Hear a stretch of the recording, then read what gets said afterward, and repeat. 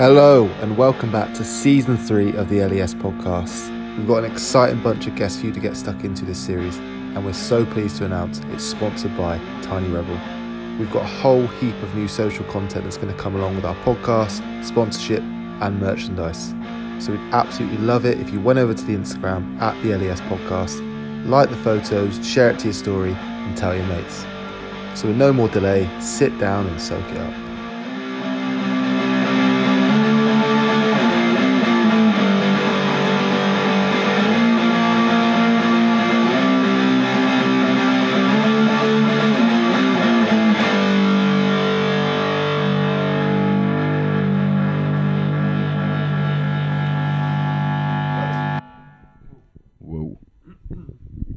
It's been a while for us, hasn't it? It's like season 2. Is it? Season 3, Carl. Season 3. Season 3. Yeah. I feel privileged to be for episode number 1. I feel like I'm losing my virginity again. You that nervous, you? Try not to miss this time. Leave it out. Well, so we're here with Joe from Langkamer. Josh. Bloody hell, I'm out of here. Sorry. So it's Langkamer and Breakfast Radio. This is the first episode of season 3. Breakfast Records. Oh my god, you might want to start that right from the top, mate. Do you want to take a moment? Sorry, boys, sorry. So this is it, season 3. We'll keep that one in just to make me look like a twat. With Josh from Breakfast You actually Records. just look relatable. Yeah. You're the average Joe. The first time I ever looked at that, I think. Everyone thinks I'm a twat. There was actually once, this is a funny story, I worked for Bristol Live for a short period of time, writing, and I did Sober October, and they asked me to write a piece about it, and I wrote a piece about my experience, and I stupidly read the comments at the bottom of the article, and someone called me a pretentious twaddle. Yeah. Wow. So he started a podcast. Yeah. Is this Bristol Live as in Bristol Live magazine or Bristol? No, that's Bristol Live. Yeah, Bristol Live. As in the Bristol Post? Bristol Post. Yeah. Yeah. Because there was a lot of kerfuffle when they changed their name online to the Bristol Post. Yeah. Because Bristol Live magazine were like, hey, Yeah. we're still here. They're But they're not still here anymore. Bristol Post They've won. gone. Yeah, but they Bristol Life were arguably more interesting reads than Bristol Post, having worked on the inside. But maybe not keep that one in. Well done on your Sober October though, mate. You know, Thanks. don't worry How about did the it go? pretentious twaddle. Yeah, it's fine. I don't think it's. I think it was the big takeaway we said was it's not really like. Yeah, I don't think it's shouldn't be hanging my hat on saying, oh, I've done a month. You know, you don't drink and work. No, I'm doing sober 2.5 years. Congrats. 2.5 Yeah, years. pretty Well nice. done, Yeah. That's amazing. Yeah, I did do the October one once, Yeah. and I thought this is pretty good. And then Yeah. November Yeah. came around, I Yeah. got back on the wagon. That's exactly what I Or was. off the wagon. I can't remember which one's which. Oh, I think you're on. Depends which wagon you want to be on, I suppose. Yeah, you're Yeah. probably on the Yeah. better wagon, to be fair. And do you find this like it gets easier the longer it goes as well? Yeah, you definitely think about it less. Yeah. Definitely think about it less. Like, I remember the first couple of like festivals were a bit weird, and now I just never think about it really. Yeah. Yeah. Also, it helped that I kind of stopped drinking just before the first lockdown, so I wasn't going out anywhere anyway. I wasn't like faced with temptation. I was just Yeah. at home watching shit films. It's kind of the opposite for a lot of people though. Like lockdown was just like, fuck, let's crack a few open because they had nothing. Yeah, else to do. yeah. Yeah. It was remarkable how many people I would see and they'd be like, oh, I've just had nothing to do except for just get smashed. Yeah. And I was like, there's so many shit films on Netflix. What are you Yeah. talking about? Oh, what a way to make you feel worse as well, being locked in the house and just drinking the whole time. Yeah, I did think that as well. Yeah. Like, kind of like, because a lot of people would complain about it and I'd be like, no, it's been all right, really. I've not had any work on. Yeah, Yeah. right. Speaking of shit films, I was quite annoyed about the reception that the Ocean's trilogy got when you were discussing them with the guy from Buzzard, Buzzard, Buzzard. Do you know what? That was ruthless, wasn't it? People were looking down their noses at that trilogy. I'll stand with him on 12 and 13. 11, I think, is like a class. film. Stone cold classic 11, Yeah. isn't it?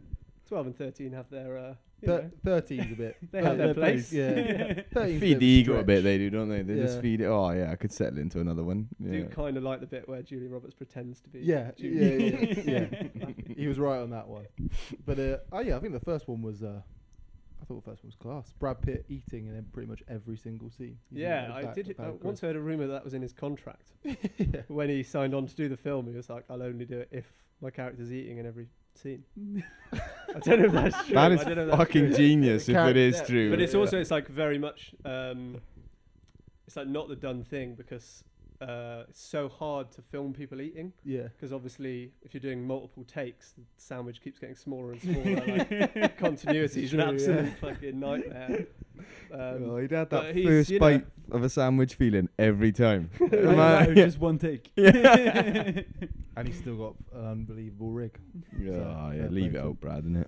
We actually did a music video the other day where Tom's only role was eating a banana.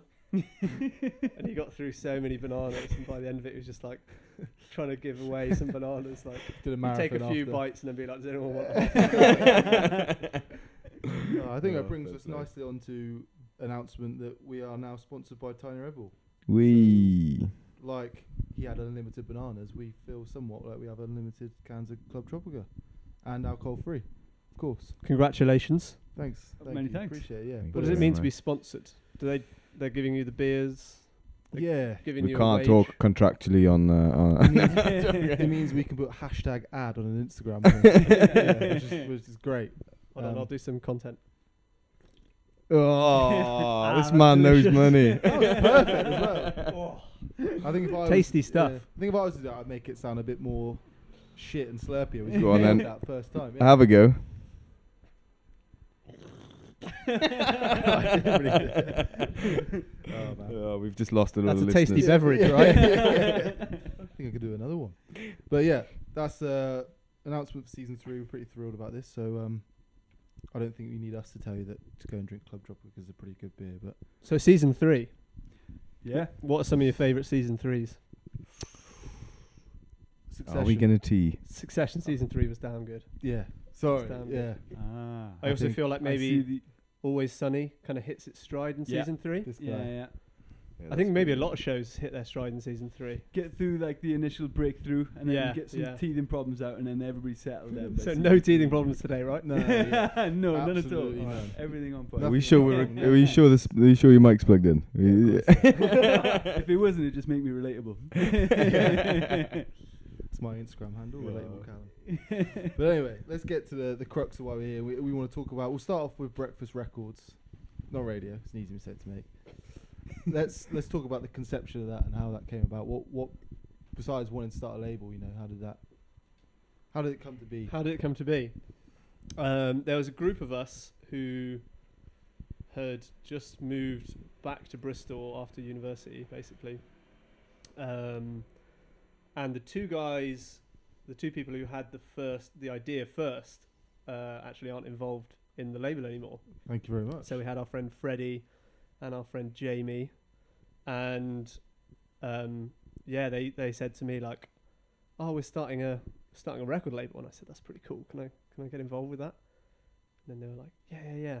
And our friend Dan got involved as well, and then Jamie and Freddie both left pretty quickly. So it was just me and Dan left with this thing that wasn't necessarily our idea, but we had a lot of fun doing it along the way, and we've stuck with it more or less. Yeah. What? Because it's to us guys and to outsiders, it might seem like in the current climate of music, that's a pretty daunting thing to take on. There's more hurdles potentially than a normal record label would face. So Yeah, I think that's probably true, but I think that maybe that only applies if you're really trying to make a living out of it. Yeah. Whereas we just kind of do it for kicks. yeah, And to lose money. yeah. It's the main purpose. Yeah. No, we just when we moved back, like a lot of us were involved in bands anyway, and there was just so much good stuff going on, and we really wanted to put on loads of gigs as well. Yeah. Because now Bristol has so many great promoters, local promoters and stuff, but I feel like that especially in terms of like indie rock and that sort of music, there was not that much, like what we're talking now 7 years ago, Howling Owl used to put on some great shows. But I just knew so many people in amazing bands who couldn't get gigs. And so we thought, fuck it, let's give it a go. How hard can it be? Yeah.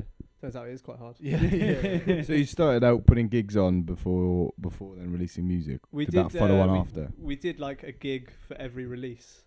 Okay. And then we found the gigs were so much fun that we started doing more and more and more and more and more. So way more gigs than releases. And then we kept that up for years and years. And then the first lockdown happened.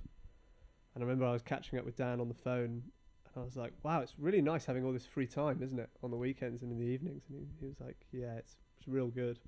And I didn't want to say it first, but, you know, we were kind of sounding each other out. And I was like, maybe when the lockdown's over, we do less gigs and we have more weekends off. And he was like, yeah, I was thinking the exact same thing. Because it's a lot of hard work. And, like, I have so much respect for some of the promoters who've kept it up and, like, kept the pace just relentless for as long as they have. People like Miles from Gravy Train, just relentless energy for putting on gigs. He's been doing it for like 6 years now. And yeah, Rich from 1%.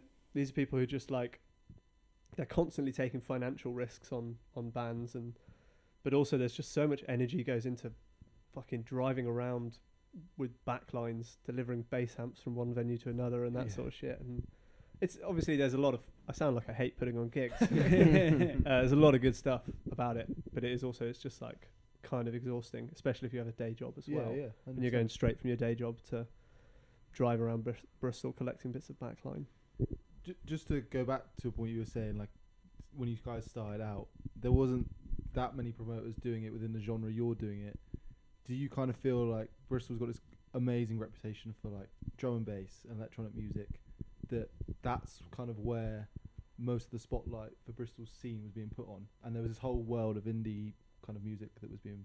Yeah, definitely. It felt for a long time like the nationwide focus was on dubstep, drum and bass. And I remember when you'd leave Bristol and you'd meet people and they'd be like, oh, Bristol's got like Motion and Lakota and stuff, right? And you'd be like, yeah. But there's also, obviously, Bristol has this like incredibly rich history of, fucking reggae and punk and ska music dating back decades and decades and decades. And even like indie rock, like did you ever listen to anything by Sarah Records? You heard about Sarah Records? It was like this amazing indie label based in Bristol from like the 80s, I want to say 80s to like the late 90s. And they put out so much music in that period. A lot of it was from Bristol, but then they spread the net and they were putting out stuff from all over the UK. And it's kind of sad that no one's heard of them, because no one's ever heard of them. Do you know what I mean? I feel a bit bad. Like, you know, they put in a lot of good work back in the day. Put out a lot of good bands. It's kind of like the I don't know. Like the appetite for a long time was people wanted to hear drum and bass. They wanted to hear fucking trip hop as well. Fair play. Yeah. You know, I used to feel so annoyed when you'd meet someone and they'd be like, oh, Bristol, yeah, like Massive Attack. And I'd be like, no, not like Massive Attack. And then after a while, I kind of got over myself and was like, yeah, like Massive Attack, yeah. Sweet. I kind of feel like, and the reason why I asked it was because I kind of felt like, for some of my experiences and sharing with Alex, there was times when we came to university at that time where it kind of felt like that was the done thing, and we had an appetite to listen to the sort of music we were more interested in. And I did feel like there was a bit of an absence in that being more present at the time. And so what sort of era are we talking? 14, 15, 16. Yeah. So that was like that's right. I reckon like 13, 14, 15 was the glory years of Howling Owl. Yeah. Howling Owl Records. I don't know if you ever listened to them, but they just put on such good shows. They put on shows like a lot in the basement room of the Mother's Ruin. You guys ever been to a gig in there? It's absolutely Unreal, tiny. It's like I think they bill it as being 40 cap, but comfortably it's like 20. Yeah, you get 10 people in there and you're like, wow, good turnout. Pretty packed. But man, Howling Owl put on some of the best nights ever down there. But yeah, other than that, I don't know, because I was only coming back from uni, you know, for weekends and stuff, so I wasn't that clued into the scene. And there's going to be loads of people probably listening to this and being like, hey, I don't know, there was, Oh man, Timid Chicken, and they were the best promoters in Bristol for. I don't we're know. three of the most unqualified presenters, so Yeah. look so knowledgeable. Next No, to but us. everybody has their lane, don't they? You know, and they Yeah. look at the city from a different perspective and the scene from a different perspective as well. Yeah. And I think Bristol's fucking good for that as well. Obviously now more than ever, but like, yeah, if you wanted to scratch away at the surface and just you could fucking study the music scene in Bristol. You Yeah. could do a million PhDs on it. Do you know what I mean? There's been so much going on for so long.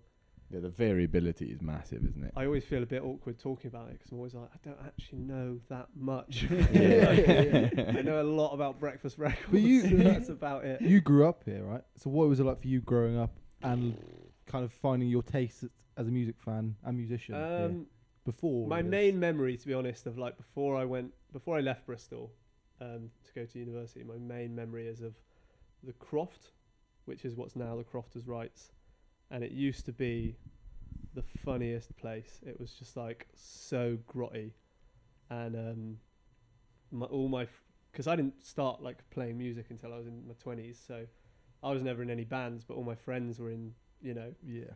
I hope they're not listening to this, but pretty awful bands, right?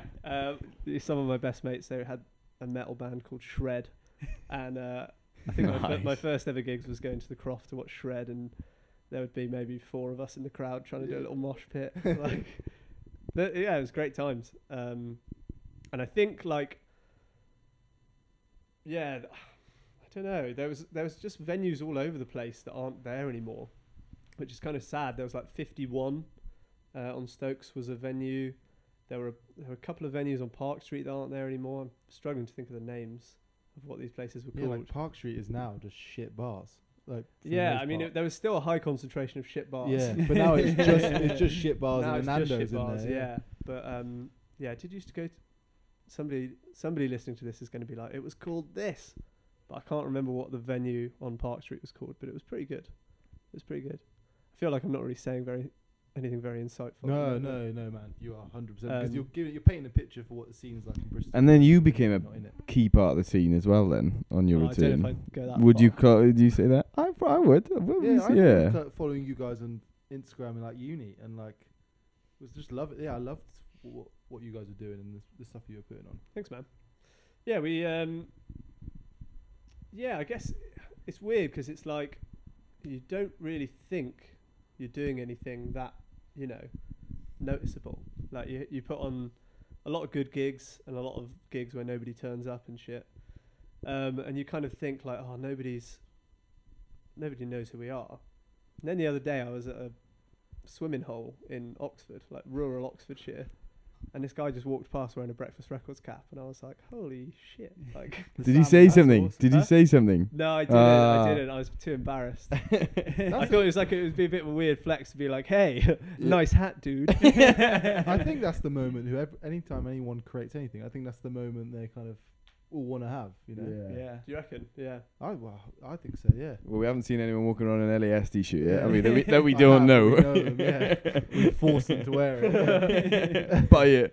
I love that I've like sort of equated somebody wearing our merchandise there with like us having any actual like cultural weight, or do you know what I mean? Nah, man. But like, yeah, there was like when we were talking about putting on loads of gigs, there was just like, there was one year like 2017 or 2018 where we were just putting on more or less 1 gig a week, occasionally 2, and we were just having a lot of fun. And people would say like, oh, you guys are absolutely killing it, like, you know, you're a big part of the music scene in Bristol. And even then I would still have imposter syndrome and be like, no way. Yeah. Like, I don't even know which cables go where. I just show up and, you know, take people's money on the door. I think imposter syndrome would like happens to everyone, no matter how successful they get. That's kind of the impression I get. Do you with imposter reckon? syndrome. Yeah. There's been a bit of a common thread when people do open up when we have these podcasts and stuff, Yeah. is that imposter syndrome does Yeah. creep through, and like boys will know I suffer from it massively as well, or have done. Yeah. So yeah, I think it is like. Well, that's not to say that Cal and I don't. Yeah. Context Bain does a PhD where there's probably, you know, there's respectable and reputable people I've not been in a position where I feel imposter syndrome yet, but I'm sure I will feel it. Yeah. You will. But, yeah. And you think it never goes away? Yeah. Well, What about Kanye? yeah. Kanye still has imposter Do you know what? syndrome? Do you know what? I was about to say, I don't think imposter syndrome happens with people who are really successful, and I've not asked anyone really, really successful whether or not they have it. But yeah, Seems like quite a common thing to chat to bands, where you'll be like, man, that band's doing really well. Like, they're getting all these opportunities that I want to get, and they're doing this and this and this. And then you actually talk to them, and you're like, you guys seem to be doing really well. And they're like, really? You think so? Nah, no way. yeah. Nobody's fucking content with their lot, are they? That's the problem. I think we were saying about it in a previous episode, but it is like, it's the projection of like what you would aspire to do when you're younger. So like, not to be disrespectful, but if you're like an accountant or something, you don't find yourself sit there crunching numbers going, man, I can't believe like I've got myself here now after years of dreaming. But if you're a kid and you dream of playing a show at like a certain venue and you're like, fuck, even if it's Louisiana, you're like, shit, I used to come here and watch shows. It's mad I'm playing one here. I think it's just the nature of the profession a little bit more than the scale of the that is success. probably true, isn't it? But if there's any accountants out there who do feel that, I'm sorry, but I think also boring life you live. I think also like being there counts for a lot of it as well. Like actually taking part and contributing is often just like more than enough, and is more than what a lot of people would dream to give as well. Yeah, 100%. Yeah. When you talk about artists you spoke to, and then with Breakfast, is there, in terms of artists you work with, is it an organic process, or you like, we've heard them, we really like them, we want to work with them, or Is that not organic? well, not as That so sounds much pretty as, organic to me. not so much as like, I think when you have a community of friends who are musicians and know musicians in the city, that feels a bit more collaborative. Or do they come to Yeah. you? Or do they Someone come to you? It was much more like that at the start, where it was just people we knew, or people we'd met at gigs, and you'd go and watch a 3-band bill. You only knew one of the bands. Yeah. Support band. You'd be like, wow, these guys are great. Wonder if anybody has put them out on tape yet. And then that's when we'd swoop in with our contract and our tape machine. And then as the profile grew of the label, I guess like we did start getting a lot of submissions, to the point where it was getting a bit nuts, and me and Dan were a bit overwhelmed by it, because there would be days where we'd be getting like dozens and dozens and dozens of emails. We'd get like fucking hip hop artists from Florida being like, "Hey, I love your record label." And so you haven't listened to anything we've put out. You don't love our record label. We got so many fucking funny ones over the years. But to be honest, like, I'm trying to remember if we've ever actually put anybody out based on a unsolicited email. I'm pretty sure it's really? Pretty sure it's always just been like people we've seen, or we've heard them and approached them. Do you know what I mean? Tell a lie, there was a Swedish band called Dim Vanilla who emailed us, who were very good. We put them out. Yeah, sick. But I think that maybe is the only one we ever put out where like they came to us. But isn't that go on. I was going to say, isn't that like perhaps a marker of success, that like people that you don't know are trying to get in on Breakfast Records? I always think it's quite funny. There's like a dichotomy of the actual success and what's going on behind the scenes, where I'm fucking sat at my desk at my day job getting ding ding ding emails coming through being like, I love your record label, can you sign us and give us and it's like, we don't have any money. Like, like there's such a weird gap in people's perception. I think like you get X amount of Instagram followers and people are like, wow, that record label, they must have money to spend on my vinyl. It's like, no, we don't. I'm sorry, but I think I'd like to think, I don't know, maybe because we just follow music a little bit more, but I'd like to think people are a bit more in tune, that there's a little bit more of a, not crisis, but it's a lot tougher in the current climate than it used to be. I don't think as many people are. Yeah, that golden age of labels reaping in the cash is kind of not there anymore, is it? Well, I think for labels it maybe is. Especially like some of the majors are making crazy money off streaming at the moment. Well, yeah, but they have like a monopoly on it, right? So exactly. But I think like, I don't feel like being an indie label has ever ever had like a real. Yeah, golden no, that's age. fair I don't know. point. Yeah. I might be wrong. But then I would argue then that there's not always had a golden age, but it's even less of not having a golden age right now because of the streaming. That could be true. That could well be how true. it all works. So What do you think the best era must have been like when CD sales were way up, because CDs Yeah. are so cheap to make, but they still were charging, nearly the same as a vinyl for them back in the day. But like when they were still up, but iTunes had come in, Yeah. and so like people would be paying, £10 for an album just for a digital download. The label has zero costs. Oh man. Yeah. Like they must have just been making so much money from all of that. Do you think you're, having started later though, do you think you're better equipped to help artists through the streaming process, or do you think because it's always been that way since you started, or Not really. No. No. It's just they're just such fickle gods. We have no fucking idea how to satisfy the streaming gods whatsoever. Oh. Like I don't think anything we've put out has ever been put on like an editorial Spotify playlist. I think maybe there's a degree of nepotism involved. I don't want to. Huge degree of nepotism. Yeah, we don't know anybody who curates a Spotify playlist. Mm. Like, And you then have to then post online saying thank you for putting me in your playlist to keep them happy, and it's kind of like a teat sucking exercise. yeah. Suckle the teat. Yeah. So Spotify teat. What's his name? Daniel Eck. Yeah. Yeah, him. Love to suckle his teeth. But then, if you're not so worried about that, it kind of takes the pressure off of like the need for like streaming and stuff, and then you could, I don't know, I suppose it gives artists a bit more freedom to just. Yeah. I think there's definitely a degree of freedom once an artist just puts up their hands and goes, right, we're never going to make any money from streaming. It's just not going to happen. Yeah. So let's think about other ways of making money, i.e. shows and Yeah. merch. Yeah. so do you release stuff on vinyl and tape, and Yeah, we have done. do that stuff? Yeah. We I'm trying to remember the last one we did. Feeling a bit bad now that we haven't put anything out for a while. Well, that wasn't an indication of that. No. But to be honest, with like vinyl stuff, there's a big financial risk. Everybody probably knows that already, right? But like to be buying even 100 vinyl costs you $1,000, so you have to sell them for £10 each to make your money back, and that's if you sell all 100. So to begin with, we just loved doing tapes and CDs because I think the object itself isn't that important for people. Maybe the sorts of people who buy music, like they just want to support the band. Yeah. They don't necessarily care whether they're buying a vinyl or a tape, because like we get so many people coming up to the merch table and being like, does anybody have a tape player anymore? Yeah. You'd be like, well, does anyone have a fucking record player anymore? Like people with record players are the minority. Most people don't have them. Most people don't have CD players anymore.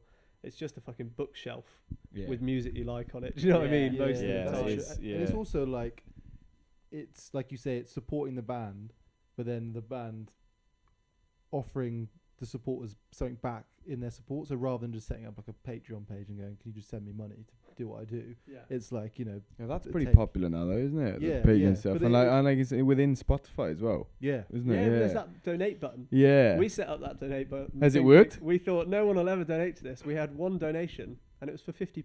Oh, Pretty decent, right? Anonymous or Yeah. was it? Oh, that's not Completely unreal. anonymous. fair play. Probably my mum. Yeah. Thanks, mum. Yeah, keep it up, Josh. I actually do pay for her Spotify subscription. She's on my family plan. What goes around comes around, you know. So you paid for that T-shirt. £50 donation.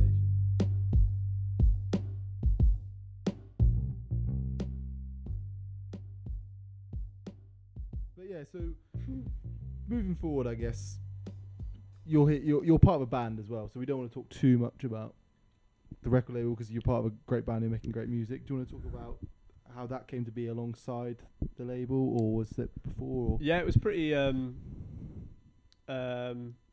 owes a lot to the label because Langkamer's guitarist Dan Anthony is the co-founder of Breakfast Records, and we were putting on all these gigs, and we would fucking sit at the merch table or taking people's tickets, and we just chat all night about like basically like we were just really into country at the time. And I was like, I'd quite like to start a country band. And Dan was like, well, I've been writing a lot of country guitar parts lately. I was like, well, maybe we make this happen. So it's pretty yeah, it was pretty organic. I don't think it was like, it wasn't forced at all. It was No. pretty good, and there was always like mates of ours who were great players who were up for it. So we went through a few different mates, and then a couple of years ago, 2.5 years ago, I think roughly, the current guys Tom and Ed got involved, and it kind of took on a new form because those guys are just virtuosos and brought so much to the table. Like, yeah, we really gel, I think, with those guys. They're amazing players. And that album you released, West Country, was that kind of songs that had been written in that collection before the band members came together? Or There was 2 on the album that were written before those guys joined, The Earthquake and Up Shit Creek, and The Earthquake was written before the band even formed. Right. So, do you guys know Milo's Planes? That band? I heard their name Or on the circuit. Slonk? Big Jeff put them on to us actually. in an Yeah, episode. Jeff loves them. But the lead singer of Milo's Planes and Slonk, and formerly Let's Kill Janice, and Me, You and Thomas, one of the most incredible songwriters Bristol's ever known. I had a jam with him, and we wrote The Earthquake with our friend Ben Jufkins. And then when we had the first Langkamer jam, I was like, well, I've kind of got this song already, which is like a little bit alt country, and it still is one of our most popular songs, which is kind of annoying. It's like when you play Pac-Man or whatever, you set your high score really early on, and you're always trying to beat your high score. People just still love that fucking first song. You know what I mean? You've likened your music releases to Pac-Man. I've been playing a lot of Pac-Man lately. I'm gonna put it out there. It's pretty good. Google it. They did like one of those. Is it like a Google Doodle or whatever, where the Google logo was a Pac-Man game? Yeah.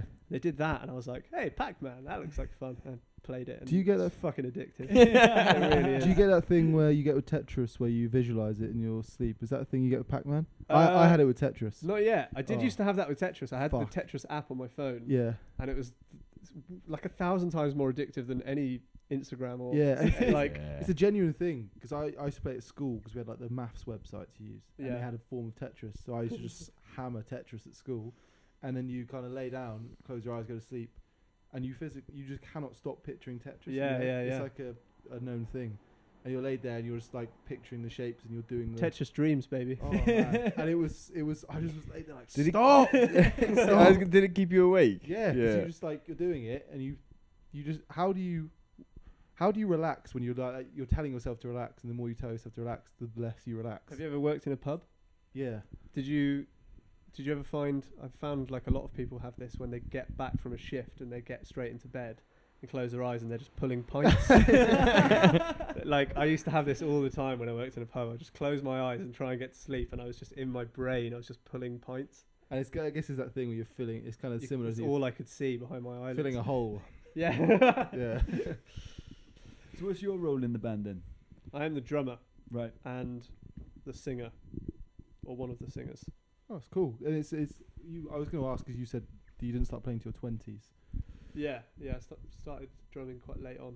So, what was the gap between you starting to drum and the band kind of coming to existence? I think I started drumming when I was 22. 2013. Yeah, 22. And then we started the band in 2017 or 2018. So there was a few years to practice first. Yeah. But when we started, I was like, there's no way I can be the drummer and the singer. I'm not, I can't do that. So we tried to get somebody else to sing. And this is our friend Ben. And I would be telling him these lyrics I'd written and being like, you've got to sing this one like this. And he eventually was just like, you probably should just sing them yourself because Yeah. you know how to do them. And It's a hard instrument to play and sing, though. that's what everyone 100%. says. But if it's the only instrument you know how to play, I don't think No. it is. Like, I think it would be way harder to play guitar and sing. I think it still blows my mind watching people play instruments and sing. Yeah. Having had half a crack at playing a guitar and half a crack at playing a drum, and no crack at singing. I don't know how everybody can do it at the same time. Yeah. Yeah. Like, that just blows my mind. Well, we should give it up for Bane. Bane did his first gig these last couple I months. did. He's done I 2 did. gigs. Congrats. under the belt. Thanks. It was just a cover gig. You're playing an instrument and singing at the same Yeah. time, man. Which we've Yeah, and you got your shoes off as well, man. Like, So you yeah, really my are a shoes rock off. and roll First- star. First time I was a little nervous and I had the shoes on. Second time around I kicked them off and I was good to go then. Yeah. Yeah, Nice. I was with my partner Emma as well, so yeah. yeah, awesome guys. Duet. So, Yeah. Yeah. Nice. So you Sonny and Cher. Similar vibe. Yeah. Meatloaf and Cher. Him on Meatloaf, yeah. Still Him waiting, with my yeah. top off. Still waiting for the Islands in the Stream cover in the next. But I'm there. We'll do the harmonies. Yeah. So do you playing drums in the band, and then did you just then kind of feel comfortable enough when rehearsals and jamming just to start singing in front of everyone and giving it a crack? Yeah, I guess so. Just something that, like, to begin with, I was very much like, there's no way I can do both. I'm just going to fuck up one or the other. And then eventually I realised I could just fuck up both and nobody would mind if I keep smiling. If Dan keeps playing those guitar solos, nobody notices my mistakes. But I think the vocals and like the sound that you guys have are like a really like key and strong feature. I don't think it comes across as like not an afterthought. No, but, yeah, I know what you mean. Yeah, I guess that probably comes from the way that we write songs being quite weird. It's quite like vocal first. Okay. Like I'll show it to practice and be like, so I've written this song, but it doesn't have any music to it. It's just, you know, I'll just fucking sing an a cappella song to my bandmates and they'll write a song around it. So do you write a lot? But then when you write, are you just writing sort of words down, or are you writing words down with a melody in your head? Yeah, I always have a melody in my head. Occasionally I have a melody for like a guitar part. Yeah. Which I think the guys find really annoying. Let And I us show do to practice something. and I'm like, it goes like do-diddle-doo-doo, do-diddle-doo-doo. Not that one, obviously. That was taken. Oh, I love that. But, yeah. I remember saying that to, like, one of my friends asked me about it a while back, and I told them that, and they were like, that is the funniest image I've had in a while. You singing guitar solos. Try putting Boys Back in Town on top of that image as well. How do you manage that though? To hear the melody as you writing it if you're not playing an instrument? I don't know. alongside Yeah, it like then? a couple of people have asked me that. I just don't know. It's just there in my head. Just they're all fucking rip-offs of other songs anyway. So that's probably why. From what I've read about you guys, you have pretty strong chemistry as a group of friends, and you like to have a laugh, a sense of humour amongst what you guys do. Does that feed into the? Yeah, I songwriting? think you've got to fucking you've got to not take yourself too seriously. You hear a lot about bands arguing and bickering on the road, and I think like more often than not, that's just people, you know, taking themselves a bit seriously and like I think being actually like really good friends with the people you're in a band with is probably the most important thing, especially if you're touring and you know touring is fucking hard and it's exhausting. So if you're not having a good time, what's the fucking point? Yeah. Do you enjoy playing live versus songwriting? Is there a preference? Yeah, I think I was reflecting on this recently actually because we had a fucking rubbish show where you know, usually we love playing, but and like when it's good, it's the best feeling. But when it's bad, it's so fucking annoying. Like when like this gig we had recently, the bass amp just wouldn't work for the entire gig, so we did half the gig without bass, and then the other half with Tom sort of just looking around at us, like the bass cutting in and out. It was fucking rubbish. And we come off stage and everyone's like, "Oh, great gig," and you're like, "Nah." Yeah. That was really annoying. Where was that? I probably shouldn't say because Yeah. you know, We can beep it throwing out. some shade at them. Nah, to be fair, like it was at the Lanes, which is an amazing venue, and it was for an all-dayer. So they had a fucking cheap bass amp on for like 12 hours, and eventually it's cut out. So it's like, you know, it's nobody's fault necessarily. Maybe the Lanes should buy a more expensive bass amp. I don't know. But yeah, no, when it's good, playing live is a really great thing. Like you just have so much fun. You meet so many great people, and yeah, you can feel on top of the world. It's like fucking hell. Like it's the best thing for your ego. It really is. Yeah. Like we always say when we come back from tour, we get annoyed that there's nobody applauding us every night. Do you know what I mean? Like you put your dinner down in front of your girlfriend. You're like, voila, dinner is served. Like cheers. You're like, come on. Yeah. Asking for the Little encore. bit of a, yeah. Fritter rolls. Come out. Yeah. So you got to try and keep your ego in check. But when you have a good gig and there's like a lot of people applauding you, fucking hell, you can see why pop stars become such cunts. You really can. Like. Yeah, and they don't have imposter syndrome either. No way. Talking of venues, you recorded in Louisiana. for Yeah, in the album. basement. Yeah. That's amazing. That's like pretty a really cool. place Yeah. to- Yeah, it was really cool. It's actually now they have converted it into like an actual recording studio, Yeah. which is really nice. But when we did it, it was a beer cellar. So it was a bit rough around the edges. But Did you record it yourselves? Did you set it all up and? no, there's a friend of ours called Will Carkeet who plays in Robbie and Mona, and he's moved to London now. But for a while he was like the resident producer down in the beer cellar, and we were only going to do a couple songs with him because we'd only been a band, the four of us, for a few months. And then we thought, we can't put out an album now. And we had a beer with him, and he was like, "So how many songs are we doing?" And we were like, "Oh, maybe like 2 or 3." And he was like, "Well, how many have you got?" And we were like, 12. And he's like, "Yeah, we'll do 12." We'll do 12. We're like, "That's an album, Will." He's like, yeah, we'll do the debut album. Yeah. We just went along with it. We're like, fine, why not? I think 'Cause that's it was refreshing. it was fucking lockdown as well. Like, gigs weren't happening. We didn't have anything else to do. yeah. I think it was right. really quite a good thing for us. Like, a lot of bands, they wait for so long because they want their debut album to be like a big drop or whatever. And I'm kind of glad that we did eventually just go, yeah, fuck it, let's just put one out. 100%. Yeah, the amount of bands that we talk to that seem to have stuff racked Yeah. up for like Yeah. ages, Yeah. don't Heavy they? lungs. Just get. Yeah. Well, we weren't going to throw any shit. What was but that? yeah. That was like season 1, was he on? Or Yeah. season 2? That album's still not out Yeah. yet. Yeah. Come know, on, boys, and hurry it up. But then there's so many other bands as well that like we haven't even spoke to, and you just think I don't know what the relationship is with their label or something, but it kind of feels like some bands are being promoted and on this promotional campaign that a big band would be on, and it's kind of like I don't know if the mystique and holding these tunes back is going to work as much. Just people want to hear the tunes, especially if they see them live on a small show and a tour around the Yeah, country. I think the cynic in me always thinks like, well, they probably don't have very many good songs.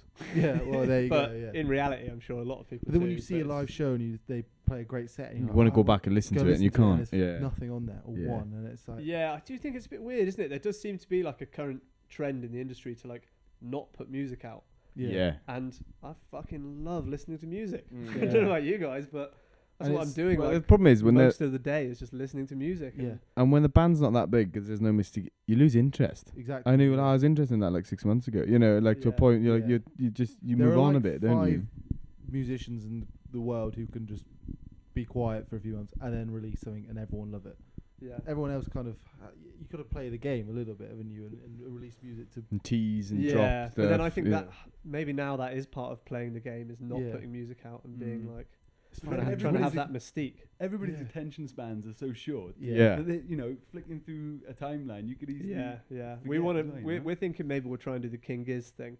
Just put out album after album. Oh, It's you like- shouldn't have said that, They Naomi. did the exact opposite, right? Of the like mystique thing. They were just like, yeah, we can do 5 albums in a year, yeah. no problem. And then look how well that's working for them. Obviously, the music stands up, but like, Yeah, it just makes you realise there's more than one way to play the game. You know what I Yeah. mean? But yeah, the, Kind of do mod- it on your own terms. the model that they're using is the one you described earlier. It's all about releasing records and going on tour and selling merch. Yeah, Yeah, yeah. it seems I mean, it they- seems I think- radically different, but it's not really, is And it? that's why Yeah. I don't even play the game. I think they record an album the same way you did with West Country, and like, oh, that's good. Let's Get fucking it put it out. out there. Yeah. Yeah, I think they maybe did do like a lot of fucking slog as well, didn't they? Like they weren't one of these overnight successes. Gears. They had like 5 albums before they were Yeah. even playing overseas. I think. Yeah. Bane is the biggest gizzhead you'll ever meet. So Really? yeah. Nice. Were you upset to hear about? For the listener, he's just shown me a Giz Oh. tattoo. It's pretty sweet. the listener doesn't need any like every fucking episode. Listeners. I'm just glad it wasn't me who brought him up. Yeah. We were thinking about getting a jar for every time he brings Giz them jar. up. Yeah. A quid. Jar, That yeah. sounds a bit weird. Did Did you? What did you reckon to his? What's he got? He's got Crohn's disease. Yeah, obviously, I just have more respect for him yeah, now. yeah, For playing for so everything fucking he hard. does, Yeah. and yeah. Well, I hope him speedy recovery, and I know it's Pretty a sad to not see lifelong them in August this time. process. Yeah, Well, Were you going all points east? That was the plan. I'm not going yeah, now. like I hadn't actually got my tickets yet, but I was like, Have you yeah, seen them I'm not gonna before? do that. Yeah, I've seen them a few times. They're pretty different I saw them- gravy, aren't They they? played a festival I was at in California a few years ago, and they played for 2 hours without any pause, like just non-stop. Yeah. They just didn't stop. I think at one point, a couple of guitarists stopped to tune, but the drummers, they were literally just drumming for 2 hours non-stop. It's incredible, isn't it? It was fucking insane. I was Yeah. like, what? And how is it that there's like however many of them there are, or 7 of them now? 6. There's just 6 of these superhumans that happen to know each other. Yeah. It's so weird, isn't it? Like Yeah. one of them is astonishing, but the fact that there's 6 of them and they all were living in the same city at the same time. And they all get on. Yeah. Yeah. And it just started off as like a bunch of mates playing a band playing a set in a house party. Yeah. I know that. Is that how if, the Inception? I know that if Dan were here, he would bring out his fact that he loves, which is that they formed after going to an OC's show. Oh, really? Apparently That's they where were. the mic deep throating comes from. Yeah, I think Yeah. that's where quite a lot of I the think tricks come from. You can hear a fair bit of influence, can't you, on that one? Yeah. I think we should do a definitely. part 2 episode with you and have Dan and Bane doing a giz off. And the giz jar in the middle. No. Dan's, like Dan's read an the rule. OC's guy. That's why he Oh, likes. really? That's Okay. why he likes to bring. Is it Is he a back. the OCs I'm the or Giz the guy. OC Yeah. or the Cs? they got about He loves 8 them all. different. He loves them yeah. But yeah, anytime I'm like, oh sweet, have you heard this new Giz song? He's like, yeah, it sounds quite a lot like this OC's. Yeah. Fucking cantankerous. I think we should deep dive into the tune. I think that's a good time. Yeah, Let's absolutely. deep dive. Let's do it. Yeah, now we're deep diver. So the track's a humdinger, and I guess a good place to jump off is just the initial writing process. We're not going to go through chronologically, like all of that. But how did the fruition of that? What was the first part of it? Was Was it the track? Yeah. I'm going back a couple of years now. It was during that first lockdown, and I feel like everybody's lives had taken on a kind of weird new routine, and I was reflecting on like routine in general, and I was thinking about my mum basically, and how like post retirement her routine has changed, and she's got this because she was a GP for like 40 years, and I think she was doing lots of like 12-hour days, and I think it's probably quite a fucking weird thing to go from doing that for 40 years to retiring and being like, Yeah. what now? Yeah. And so I was just, the song is just about, more or less just about her going through her day Yeah. and her week, and it's a humdinger. It's the 3 o'clock coffee, 5 o'clock gin is taking the bins out, bringing them in. It's not right now, and it's hopefully soon. It is way back when. It's the rhythm, the routine. It's the ritual on repeat. It's the real one day and the sun bitch. Know what I mean? Know what I mean?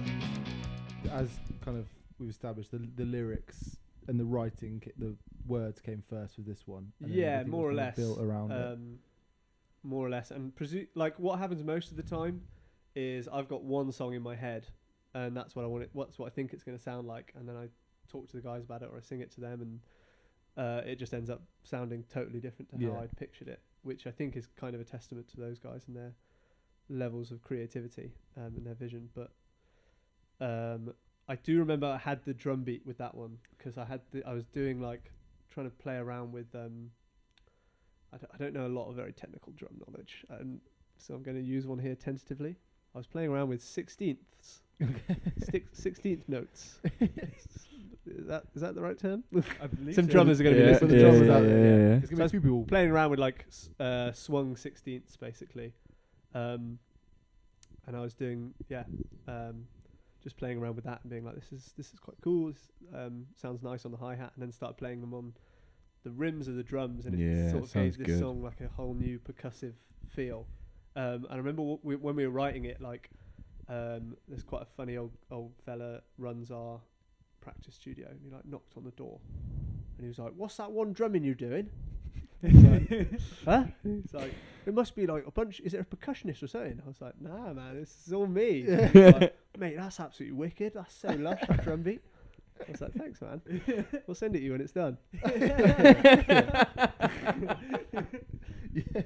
So he's interrupted your session to come and tell you he likes They it. interrupt quite a lot. They've got a fucking mad dog that just constantly runs around, like, and we'll be halfway through a song and you hear a weird noise. It's just a dog barking at the door. You're like, oh, okay. So it's quite a bonkers place, to be honest. just going back to the lyrics of it, how that started. Obviously, you say it's about your mum kind of transitioning into retirement, but is there like a projection, or I guess like a universality that comes, the feelings that you're describing that can be applied to other aspects of life? So maybe your own, or because I think what we got from it was, it might be more indicative of where we are in our lives, but like the transition of mid-20s to late 20s as well. Ooh, I hadn't thought about that. No? I mean, that's kind of, in a way, that's the beauty of music, isn't it? Yeah. You know, Mm. somebody can hear a song and be like, oh yeah, that's about this.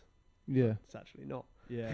I guess, yeah, like I said, I guess it's indicative of where we are. But But it kind of, I guess, yeah, I mean, what do they say? Change is the only constant in life. And Yeah. I think, like, you know, you can relate that to anything, can't you? Like, the change from working into retirement, the change from late 20s to early 30s for me. yeah. Get pretty old. Man, you look younger than me, so. The viewer can't see. For the viewer, he does not. The viewer, the listener. Yeah, very kind. I suppose there's definitely an element of like, because I remember someone saying to me, "Oh, that song's about lockdown, right?" And I was like, Yeah. kind of, not really. Like, I was frustrated in lockdown because I had this shit new routine. I couldn't go out and do the things I wanted to do, but like, it's really more just about like fucking routine in general. It's Yeah. just, Yeah. it's a killer. It's an Yeah. absolute fucking Yeah. killer. And even having written that song, I've found like since I just keep falling into these fucking routines. You know, everybody does, don't they? When you've got a day job, and all the best things I always think happen when you're not in that routine. Yeah. 100%. That's like all the best things in life, right? Is when you're breaking the routine and going and doing something fun. But it's just such a fucker how easy it is to fall into those boring, lazy habits. Yeah. Playing Pac-Man. Yeah. But Fucking- but listening to it, for me, I did pick up on some like, well, it made me reflect on my quarter life crisis. Then I suppose. Yeah. Am I having one right now? I don't know. Gonna Probably live past am. 100. Nice. yeah. Um, You are having one because but I'm it- having one and we're all having one together. So. It was that like juxtaposition or the contrast between like there is comfort in routine in some ways because it does kind of like make life quite smooth living sometimes, depending if you've got a positive routine or not. Yeah. But then, like you say, it's that spontaneity and that spark is what causes the joy. Yeah, so it's that definitely. kind of like. But it's weird, isn't it? Like you balance say, there is between- so much comfort in like Yeah. the familiar, isn't Yeah. there? Yeah. But then Like, there's tedium I'm to it still as ordering well. the same thing from the Chinese takeaway that I was when I was 15, you know? And I never order anything different. And here I am trying to preach about how variety is the spice of life. And you've got to go out and try new things. Duck and plum sauce, please. You know? Once a month, every month for the last 15 years. On the third Wednesday of every month as well, yeah. Yeah. But I think there's a lot to be said for it. And when you fucking go and explore furthest reaches of Timbuktu, probably you'll be craving the routine of home and missing some of the familiarities. But there's just, I guess there's a balance to strike. You need the balance of the challenge, don't you? Yeah. That's the Yeah, key thing, yeah. and the out of comfort zone Yeah. experiences. Because It's all the balance. I remember reading as well, like, that's one of the things that leads to like dementia is not doing anything new, right? So if- yeah, That makes yeah. sense, yeah, it makes So if you sense. like start trying to learn a language when you're in your 50s or whatever, it's gonna help your brain stay sharp. And I think there's a lot in that. Do you know what I mean? Like your brain Yeah. requires new challenges. Yeah, because a lot of people think that like as you get older, your brain becomes less plastic. That's Yeah. not necessarily true. It's because people stop using their brains. Yeah, the I older the they think get behaviour makes to it the more. same yeah. extent Yeah, that they would do definitely. in younger life. So, But yeah. it's I think maybe things get harder as you get older. I don't know. Hard more to say. responsibility, I suppose. I'm trying to learn the guitar at the moment, and it's a lot harder than trying to learn the drums was, Really? you know, a few years Are ago. there any crossovers that you kind of take? Nah. Well, Not I was really. going to make a Maybe comparison. there's like slight elements of what between guitar and drums. Well, I was going to make a comparison, but it's one of those really lofty ones. But like, I remember Dave Grohl saying that he would treat like the fretboard as like cymbals, the bass drum, and the strings on the fret. Like what an that. idiot. Yeah. But then I guess it's quite a lofty comparison. Sorry, isn't it? Dave. Yeah, if you're listening, Dave, Bullshit. I didn't mean Bullshit, it. Don't man. mean Yeah, it. bullshit. Um, You're not coming on here. is nah, it? not Is it? really. I think like I find myself like I'm still so shit at guitar. I find myself occasionally making something sound nice, and then I realise that the only reason it sounds nice is because I'm doing a particular rhythm with my right hand. So Right, it's yeah. basically just drumming on the strings. Do you That's know what I mean? Borderline the hardest part though of like learning guitar. I'd say Not the F. is I can't fucking make my hand do that F. It's so Oh, hard. yeah. It's so hard, man. yeah. But I play guitar, but I've been seriously considering getting some drums recently. Like seriously. It's considering. funny because the guys, whenever I leave the room at band practice, I come back and someone's on the drum kit, and then I'm like, "Come on, Yeah. let's practice some songs." And they're like, "But the drums is the best bit, man. This is the most fun." I'm like, "Well, what am I trying to learn guitar for then? Like, you know what I mean?" It's 100%. Everyone says it's like the most cathartic instrument. When I watch a gig, it's 100% the one I'm like, I wish I was doing that. Really? Yeah, Interesting. every time. Every time. Are you set up as a traditional band when you play live? Is the drummer towards the back, or are you front and center? Nah, we out try and front? get me not in the front, but like we had it as me at the back for ages, and we'd always have people coming up and going, "I couldn't see you." Yeah. Took me 20 minutes to work out who was singing. But maybe we should try and, you know, push me front and Stupid, centre. man. And it won't be long before I'm, you know, on some sort of platform at the front. Yeah, yeah. Dudes In behind a me, glass like, box yeah, being yeah. floated Yeah. across the crowd. Yeah, I've Yeah. got all the lights on me. They're in the dark at the back. That's my dream, really. Yeah. That's what I'm looking forward to.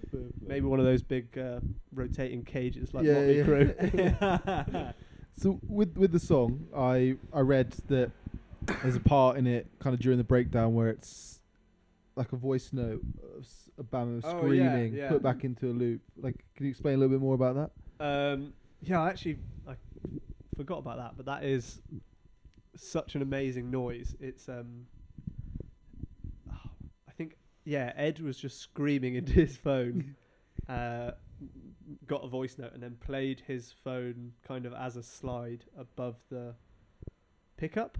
Yeah, so the pickup just kind of heard his, Yeah. and it kind of filtered it through that, which I think is a trick stolen from the guitarist in that band Weaves. Have you ever Okay. seen Weaves from No. Toronto?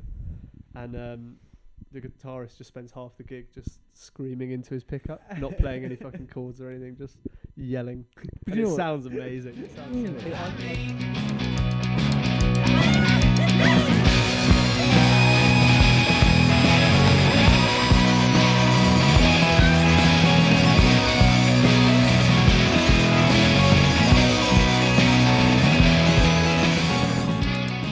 It sounds great in the tune. It's Yeah, one of that's the those thing, things isn't I- it? It's like it is silly and stupid, but it sounds great. And we find that so often in practice where somebody will be doing something quite stupid. And we're like, that actually sounds lush. It is stupid, but fuck it. Like, Yeah. It's the second track on the album. Was it when you guys wrote this and kind of finished recording it, where you were like, yeah, this is one of the ones that stands out in the album? Or I guess everyone has their own favourites, but as a single. I think it was quite an obvious single from the start, because without wanting to blow our own trumpet, it's very catchy, right? Oh, it's fucking class. Yeah. And you know, when you're practicing like once or twice a week, and you come back and somebody goes, "Oh, I've had this fucking song stuck in my head all week," you all start thinking that's probably going to be the single then. Yeah. But because it's got like, it's like slightly 12-bar blues type vibe, there was a reluctance to put it out as a single, because we were like, we don't want people thinking we're a fucking blues band, Yeah. you know, like 12-bar blues or whatever. But I think it's obviously not like classic blues or anything, is it? It's like definitely its own thing. So we eventually settled on it as I think it was the second single we put out for the album. Yeah, did an amazing music video with the guys from Clump Collective, where the weather was similar to this. It was so fucking hot.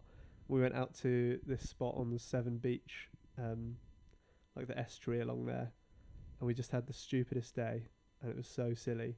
I think really accelerated by the fact that we all just had varying degrees of heat stroke throughout the day. Delirium. And I had recently shaved my head and had completely, I just didn't put any sunscreen on it.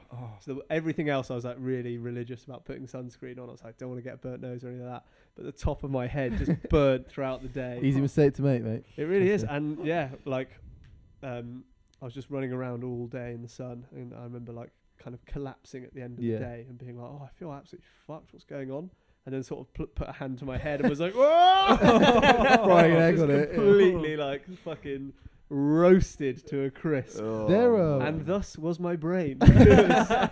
Yeah, which is kind of when you watch the music video, it's like, damn, those guys look like they are some hot idiots right there. Clump Collective are quite a cool group of guys. They do some stuff. They did the Katie J. Pearson video came out recently for Howl, I think, and that was a real fun video as well. So they seem like a fun group to work with. Yeah, that sounds like that shoot sounds like quite a similar vibe of like a lot of silliness, because they had to, they did it. If I'm right, they did it in the summer.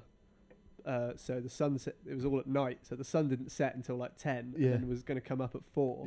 But it was all filmed at night, so they only had like 6 hours or something to actually make the music video, and none of them were sleeping. So it's just like apparently quite a deranged shoot. It's got a great sense of humour to it as well. Yeah, it's really, really good.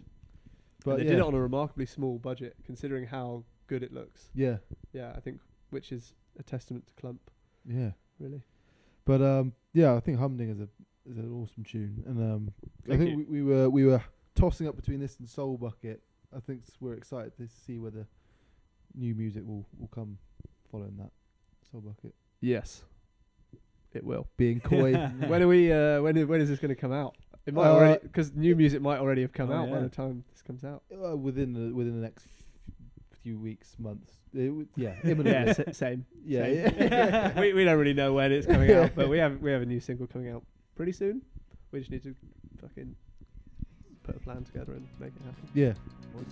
It's 6 o'clock Simpsons, it's the 10 o'clock news. It's paying your mortgage, you're paying your dues. It's not right now, and it's way back when, and it's hopefully soon. It's the rhythm, the routine. It's the ritual on repeat. It's the real humdinger, some bitch, know what I mean. It's the rhythm. Breakfast Records.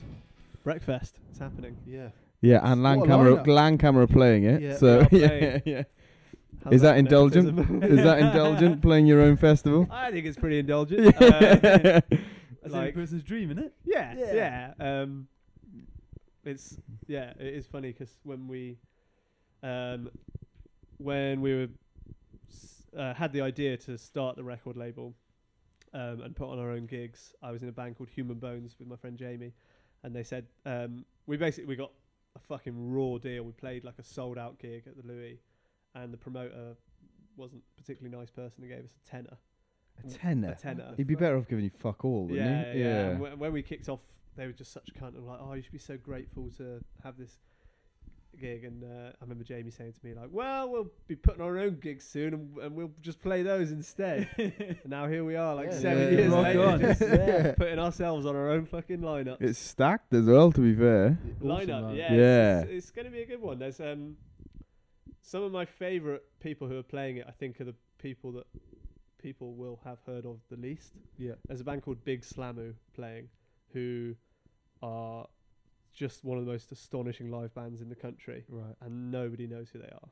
Yeah. Because I think they only do a couple of gigs a year, but they're all just absolute fucking maestros, and they're so wild and so nuts on stage. So yeah, very much looking forward to them. I should probably plug some other people, but fuck it, just come to Breakfast. Yeah. Just get your tickets. Yeah. When is it? Where September 10th. So if you're listening to this after September 10th, don't worry about it. It'll be out But before then. It's beforehand, this guy's birthday the day after, so we'll. Is it? we'll, 9/11? Yeah, baby. shit, I was so rapid. So we'll be there singing happy birthday in the crowd, but yeah. Yeah, no, we actually plan on coming down, to be fair. Oh, nice. So, Yeah. Cool. Well, make sure you watch Big Slamu. We'll do. We will. I think they're named after. Oh fuck! Was there like some cartoon about like sharks in space when we were kids? Do you remember this? Sounds One of them, trippy. yeah, one of them was telling me about it, and I had like a vague memory of it. But apparently, they're named after the main bad guy from that show. That's where the best names come from, eh? Yeah. Oh, fair play. Big So, Slamu. man, playlist time. We'll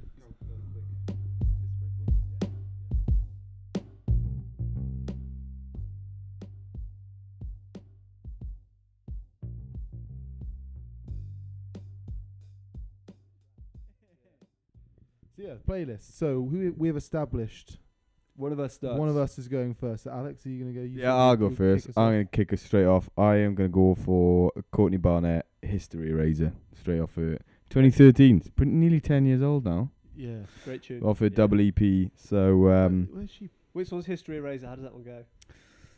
I got drunk on Sleep atop the sheets, but luckily I left the heater on. And in my dreams I wrote the best song that I've ever written. Can't remember how it goes. I stayed drunk and fell awake. I was cycling on a plane and far away I heard you say you like me. We drifted to a party cool. The people went to arty school. They made their paints by mixing acid wash and lemonade. In my brain I rearrange the letters on the page to spell your I'm yet to see her. She played recently in Cardiff, didn't she? Yeah. She played Tramshed in Cardiff Yeah. a couple of There's weeks ago. something. She's on the bill of something that I was like saw and I was really gutted I couldn't go to. I saw a festival in Italy called Beaches Brew, which is just totally and entirely free. Totally free festival. Whoa. It's fucking amazing. So on the coast, it's got a few stages and they're just all on this beach. And the year I was there, it was like amazing. It was like Courtney Barnett played, Big Thief played. Who else played? Like Ron Gallo, Crack. Oh, Cloud. Ron Gallo. We played him on our Green Man radio set Yeah. a couple of years ago, didn't we? Nice. Yeah. I love- Yeah. love Ron Yeah. Gallo. Oh, there's Yeah, one thing we didn't fuck. talk about. You guys got a nudes radio set, right? Yeah. Yeah. Yeah, we do. We've been with them for years now, like through all their various location changes. There's like a couple of sessions we did like in some abandoned office block. Have you done one in Mickey's Ogs? Yeah. Man, that's sick. Love the Zogs. We you bought a pair of Yeah. Did you? Yeah. Fucking Those awesome, sweet man. wraparounds. Yeah. the speed dealers With a free Yeah. shot fireball or whatever. Yeah. Yeah, damn right. Lost them that night, didn't you? No, I had them for about a week, and I Ah. lost them in my running bag because I actually did wear them out running. One thing I love about Mickey Zogs is that, I mean, I might be wrong about this, but to the best of my knowledge, every single member of the bar staff is really into pasta. I've had so many good conversations about pasta with so many of the guys who work there. I tell you what, I like it even more. Imagine how good that would be if they just, rather than a bowl of chips at a pub, it was just a Pasta. bowl of pasta. Fresh pasta, Yeah, yeah. yeah, yeah. yeah. Yeah. Finger food ravioli. So that's your tune, History. Yeah, Eraser, History Courtney Eraser, Barnett. Courtney Barnett. Nice. You're up for your first tune. My first tune, given we are on White Ladies Road, I've gone with The White Lady Loves You More by Marissa Anderson. Appreciate you just told everyone where I live now, thank you. Yeah, they'll all be coming to White Ladies Road. Yeah. Where the Stooges at? Huh? Yeah, so she's like an American guitar player she's just incredible. Just plays like kind of American traditional instrumental country folk music. Real nice. Nice. And it goes a little something like this.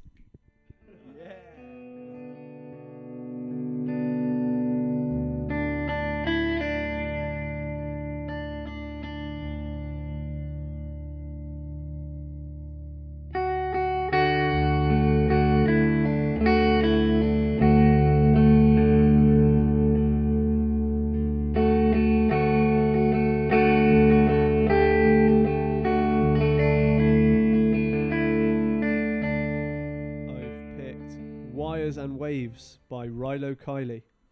You guys know Rilo Kiley by any chance? No, I don't. They were like quite a staple of Saddle Creek Records in Omaha, like during the late 90s, early to mid noughties. They're just like a really amazing indie rock band.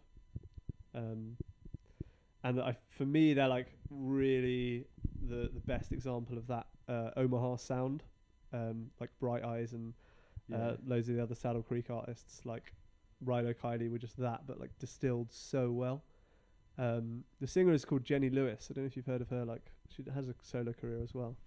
I'm seeing a lot of blank faces here for the listeners. No, it's Nah, good but though. yeah, I was trying to search my song. on Alex's phone. you're educating us as well, No, which I is the think that's key whole bit. idea of the Yeah. playlist is that you share the Oh, is music it? that you Okay, love good. and all that sort of stuff. Yeah. And it's great if like I was- people haven't heard it before, and I can't wait to get stuck into this now. Yeah, you I know? mean, I fucking love Rhino Kiley. Like, I remember my sister burning me a CD when I must have been about 10, and it was a compilation with lots of songs from the OC on it, and also for some reason there was just a Rhino Kiley song on there, and I remember thinking like, oh, this song's awful, you know, this is rubbish, it's not Smash Mouth, and then I just wasn't ready for it. You know, Smash I Mouth. came back to that compilation CD a few years later, and I was like, ooh, hello, this is real nice. And you call to say you're getting older. And sometimes planes they smash up in the sky. And sometimes lonely hearts they just get lonelier. Okay. Carl? Is it me? Well, I was going to do a tune. I've just lost it. I've completely lost it. So I'm just going to fall back on a fail-safe option, something I've been listening to recently. Willie J. Healy's released a new tune, but I'm just going to pick Twin Heavy from Twin Heavy because I've been listening to that a lot, and he's got a very Beatles-esque outro to it that I really enjoy. A bit of a reprise. Yeah. So I'm going to stick that one in, and in the next episode I'll find the one that I was going to pick. Your head is on the edges of a sea. Do you feel twin heavy? Do you feel twin heavy?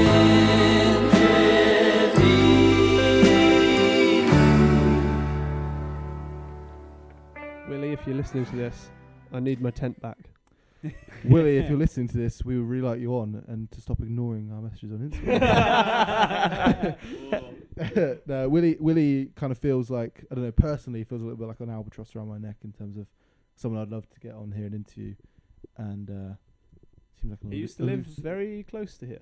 Yeah, well, I saw him on White Days Cycling. I Yeah. like flippantly mentioned, I was like, "Hey, I do a podcast. You want to come on?" He's like, "Yeah, man," and I was driving on the for the winning hour, and I was, and I kind of thought, Hey Willie! I kind of thought, Did you, what, he was I kind of thought, do you know what? he was cycling. So you Yeah. stopped. He No. was going the other direction. So I was in the car, and I was, that's weird, and I thought, okay, I'll say that, and then that's like a foot in the door on the Instagram message, and it was, but it yeah, but I did not know you were in the car. I thought you like just Yeah. yeah. It was a window down, quick shout. That's good though. You're reaching out and grabbing the opportunity with both hands. Not Wherever it not comes. enough hands really. Yeah, should have yanked him off the bike, put him in the car, brought him here, recorded. No, I did lend him my tent recently though, and he hasn't given me it back, and I need it this weekend. Okay, So- well, That's not. Oh wait, no, this isn't coming out for weeks, is it? Willie, Shit. yeah. Well, can you get it back to 2 weeks? When Willie comes on later this season, you can confirm whether the tent got back or not. Yeah, Yeah, I'll get him to bring it with. yeah. yeah. Get him to bring it with him. We can Yeah. record That's a we great can tune, record it in the tent on the downs. Twin Heavy. Yeah, is a- yeah. It's a great tune. It's a great album. Yeah, no, Yeah, it is. incredible. I think the jump between that first album and that second album was pretty Oh. massive, wasn't it? Oh yeah, I think said in the quickfire, I think he's the most underrated artist around at the minute. And then we were saying that Wow. that album, Twin Heavy, is probably one of the most underrated records for me personally. It did feel, like it should have done better, I think. Mm. Yeah. Because they're just like, there's a lot of bands that I consider to be underrated, but then when I actually think about it, they are pretty esoteric. Or Yeah. whatever. But Willie mostly just writes like amazing pop songs. Yeah, well, it's Mm. just that album. Well, I heard that album and like I kind of heard it in circulation, and then I kind of sat down. I was like, right, I'm gonna listen to it like start to finish. And I was like, shit. I was like, how has this not been spoken about more? I understand in circles it has been, but like towards the next level. thought it was a bit of a shame that it didn't. But with albums and artists like that, it kind of stands the test of time then, doesn't it? Yeah. You know, it'll always be there. It won't be fleeting. Yeah, exactly. Yeah. He's very good at thinking on his feet, and I'll tell you a good anecdote about Willie, and it comes back to the tent again. We went on a camping trip, and we arrived at the campsite pretty much at dusk, and he got his tent out, and his poles had snapped in transit. Oh no! And when I say campsite, it was a farmer's field, and we hadn't asked for permission if we could camp there, so we were like not really sure what to do. And I was like, man, he is absolutely fucking boned. It was starting to rain. I was like, he's just going to have to... And I was in a one-man, so I wasn't going to be like, come in, come in with me, let's spoon. It was a fucking hot night as well. It would have been sweaty. And it was incredible. He put his tent up around his bike and somehow constructed a really stable structure with his... It was astonishing. And you were asking to come out your one man and go into that. It was it looked good. pretty cozy in there. It looked pretty good. He had because he had no inner sheet. He was just under his outer. He had an amazing breeze all night. Slept like a dream. I was so hot in my fucking bed. Woke up the next morning like, how'd you sleep? He was like, yeah, great. I was like, oh. So sweaty. Good on you, Willie. Yeah, good on you, Willie. At the top of Caerphilly Mountain. You guys been over there? Yeah. Lovely spot. Yeah, it is nice, isn't it? Yeah, we could see, what's it called, Steep Home or Flat Home. You know those islands in the Bristol Channel that are like... yeah. One of them's privately owned. Yeah. And the other one's owned by I think it's Wales, isn't it? It's Welsh. I think the class one has. I don't know. Yeah. Good knowledge though. Yeah. One of them's privately owned. One of them's privately owned. That is sweet. Wish I had an island. In the Bristol Channel. Quick dip. Well, back to you then, Josh. Yeah. Tunes, Back please. on 2. Right. Let me have. What we've got next is a track called Calvary, which I've been listening to a lot lately, by somebody called Baby D. And Baby D is, I think she's on Drag City, which is quite an amazing label. And I was looking through just their back catalogue recently and found Baby D, and she's just really astonishing. And we talked about Willie being underrated, but like Baby D has like 900 monthly listeners, and she's 70. She's been putting out music for like 40 years or something, and she's just completely gone under the radar. And I was listening to it and thinking, like, this really sounds like Anthony and the Johnsons. And then I went on her Wikipedia page, and it turns out she is great friends with Anthony and the Johnsons and wrote loads of their music for them. And that's quite validating for your knowledge as well, isn't it? When you go when you hear the voice, it's like honestly, like just the singing voice alone sounds so much like Anthony from Anthony and the Johnsons, whose name I think is Anony now. I think they got rid of the T. Anony. Right. Yeah, but it's just she's just got the most amazing voice. It's a really sad little song. Yeah. Nice.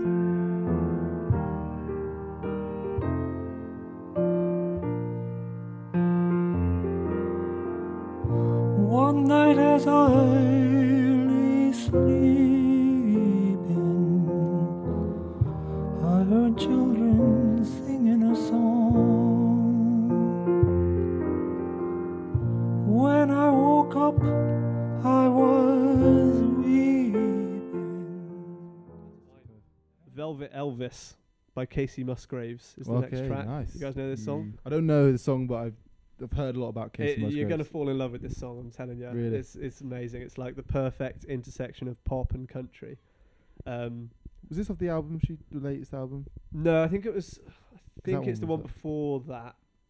Because she got divorced and then she wrote the divorce breakup album. But this is the one before that, I think. And I didn't know who Casey Musgraves was until one time I was in like a dive bar in Tennessee. I was on a little road trip, and on the TV they were showing some country music awards, and Casey Musgraves won one of them, and this woman at the bar flew off the handle and was like hell is Casey Musgraves a country artist? And was like, she was just like, looked like she was about to throw her fucking glass at the wall. She was so angry, and one of her friends was going like, she's country, man, she's real country, you ain't country, she don't deserve to win that award. You're my velvet Elvis. I ain't never gonna take you down, making everybody jealous when they step into my house. Soft to the touch, feels like love. Knew it as soon as I felt it. You're my velvet Elvis, baby.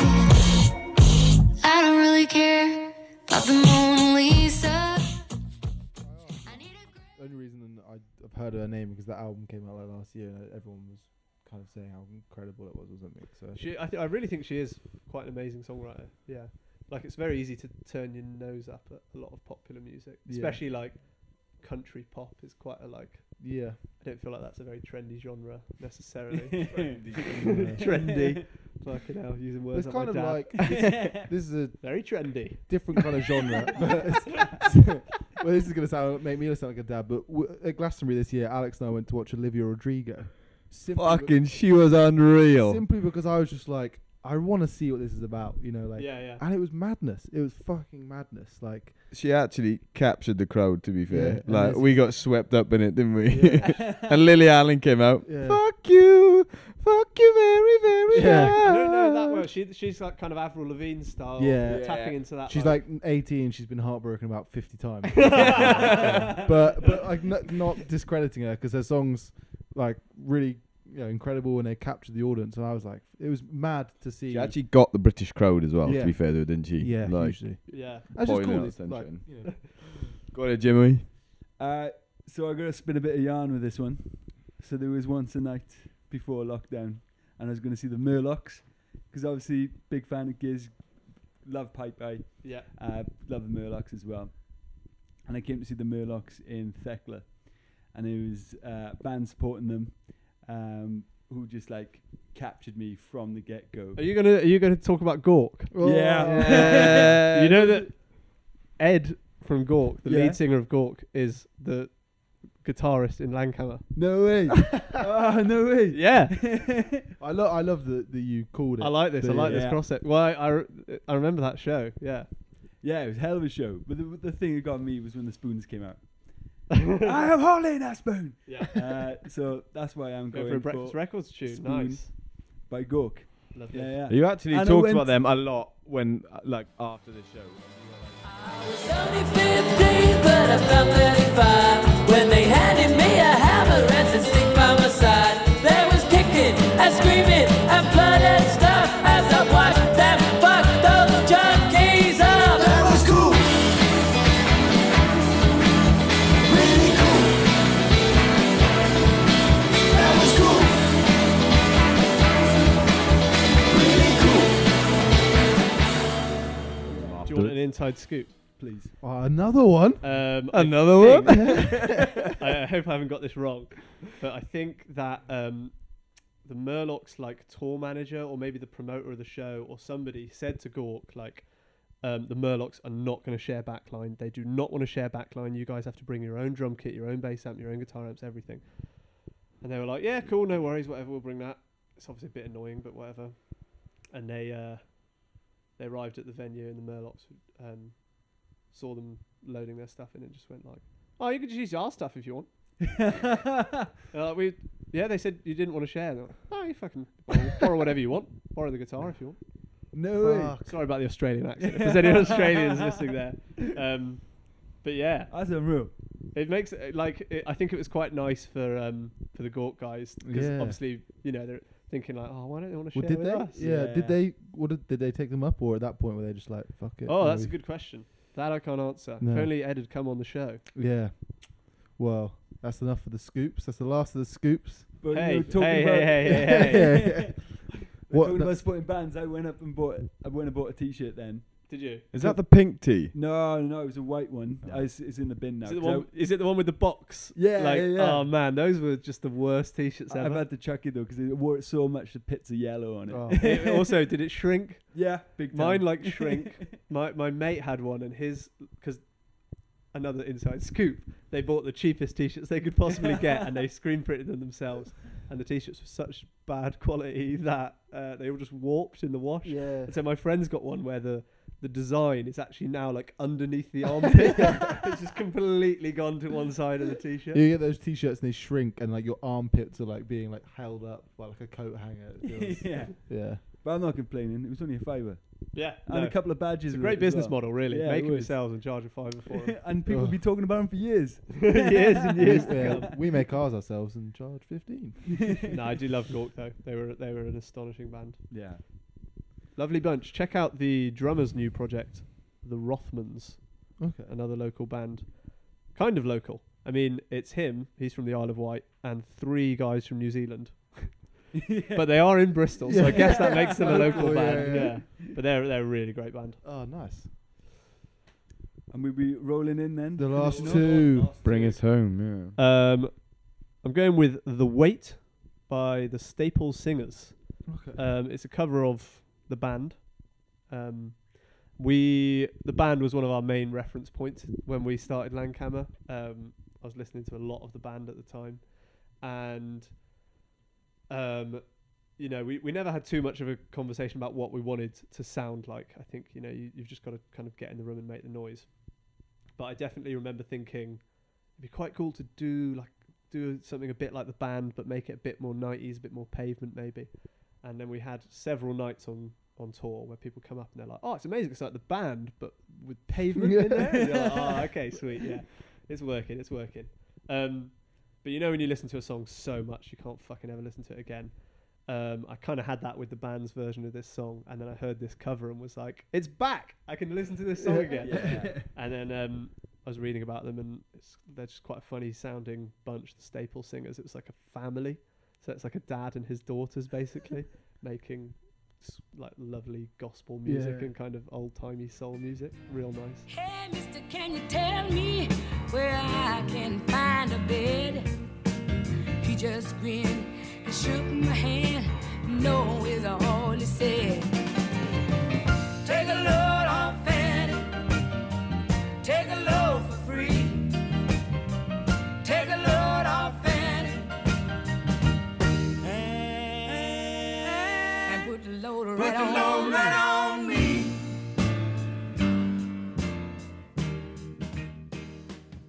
Alright. So that concludes our first episode of Season 3.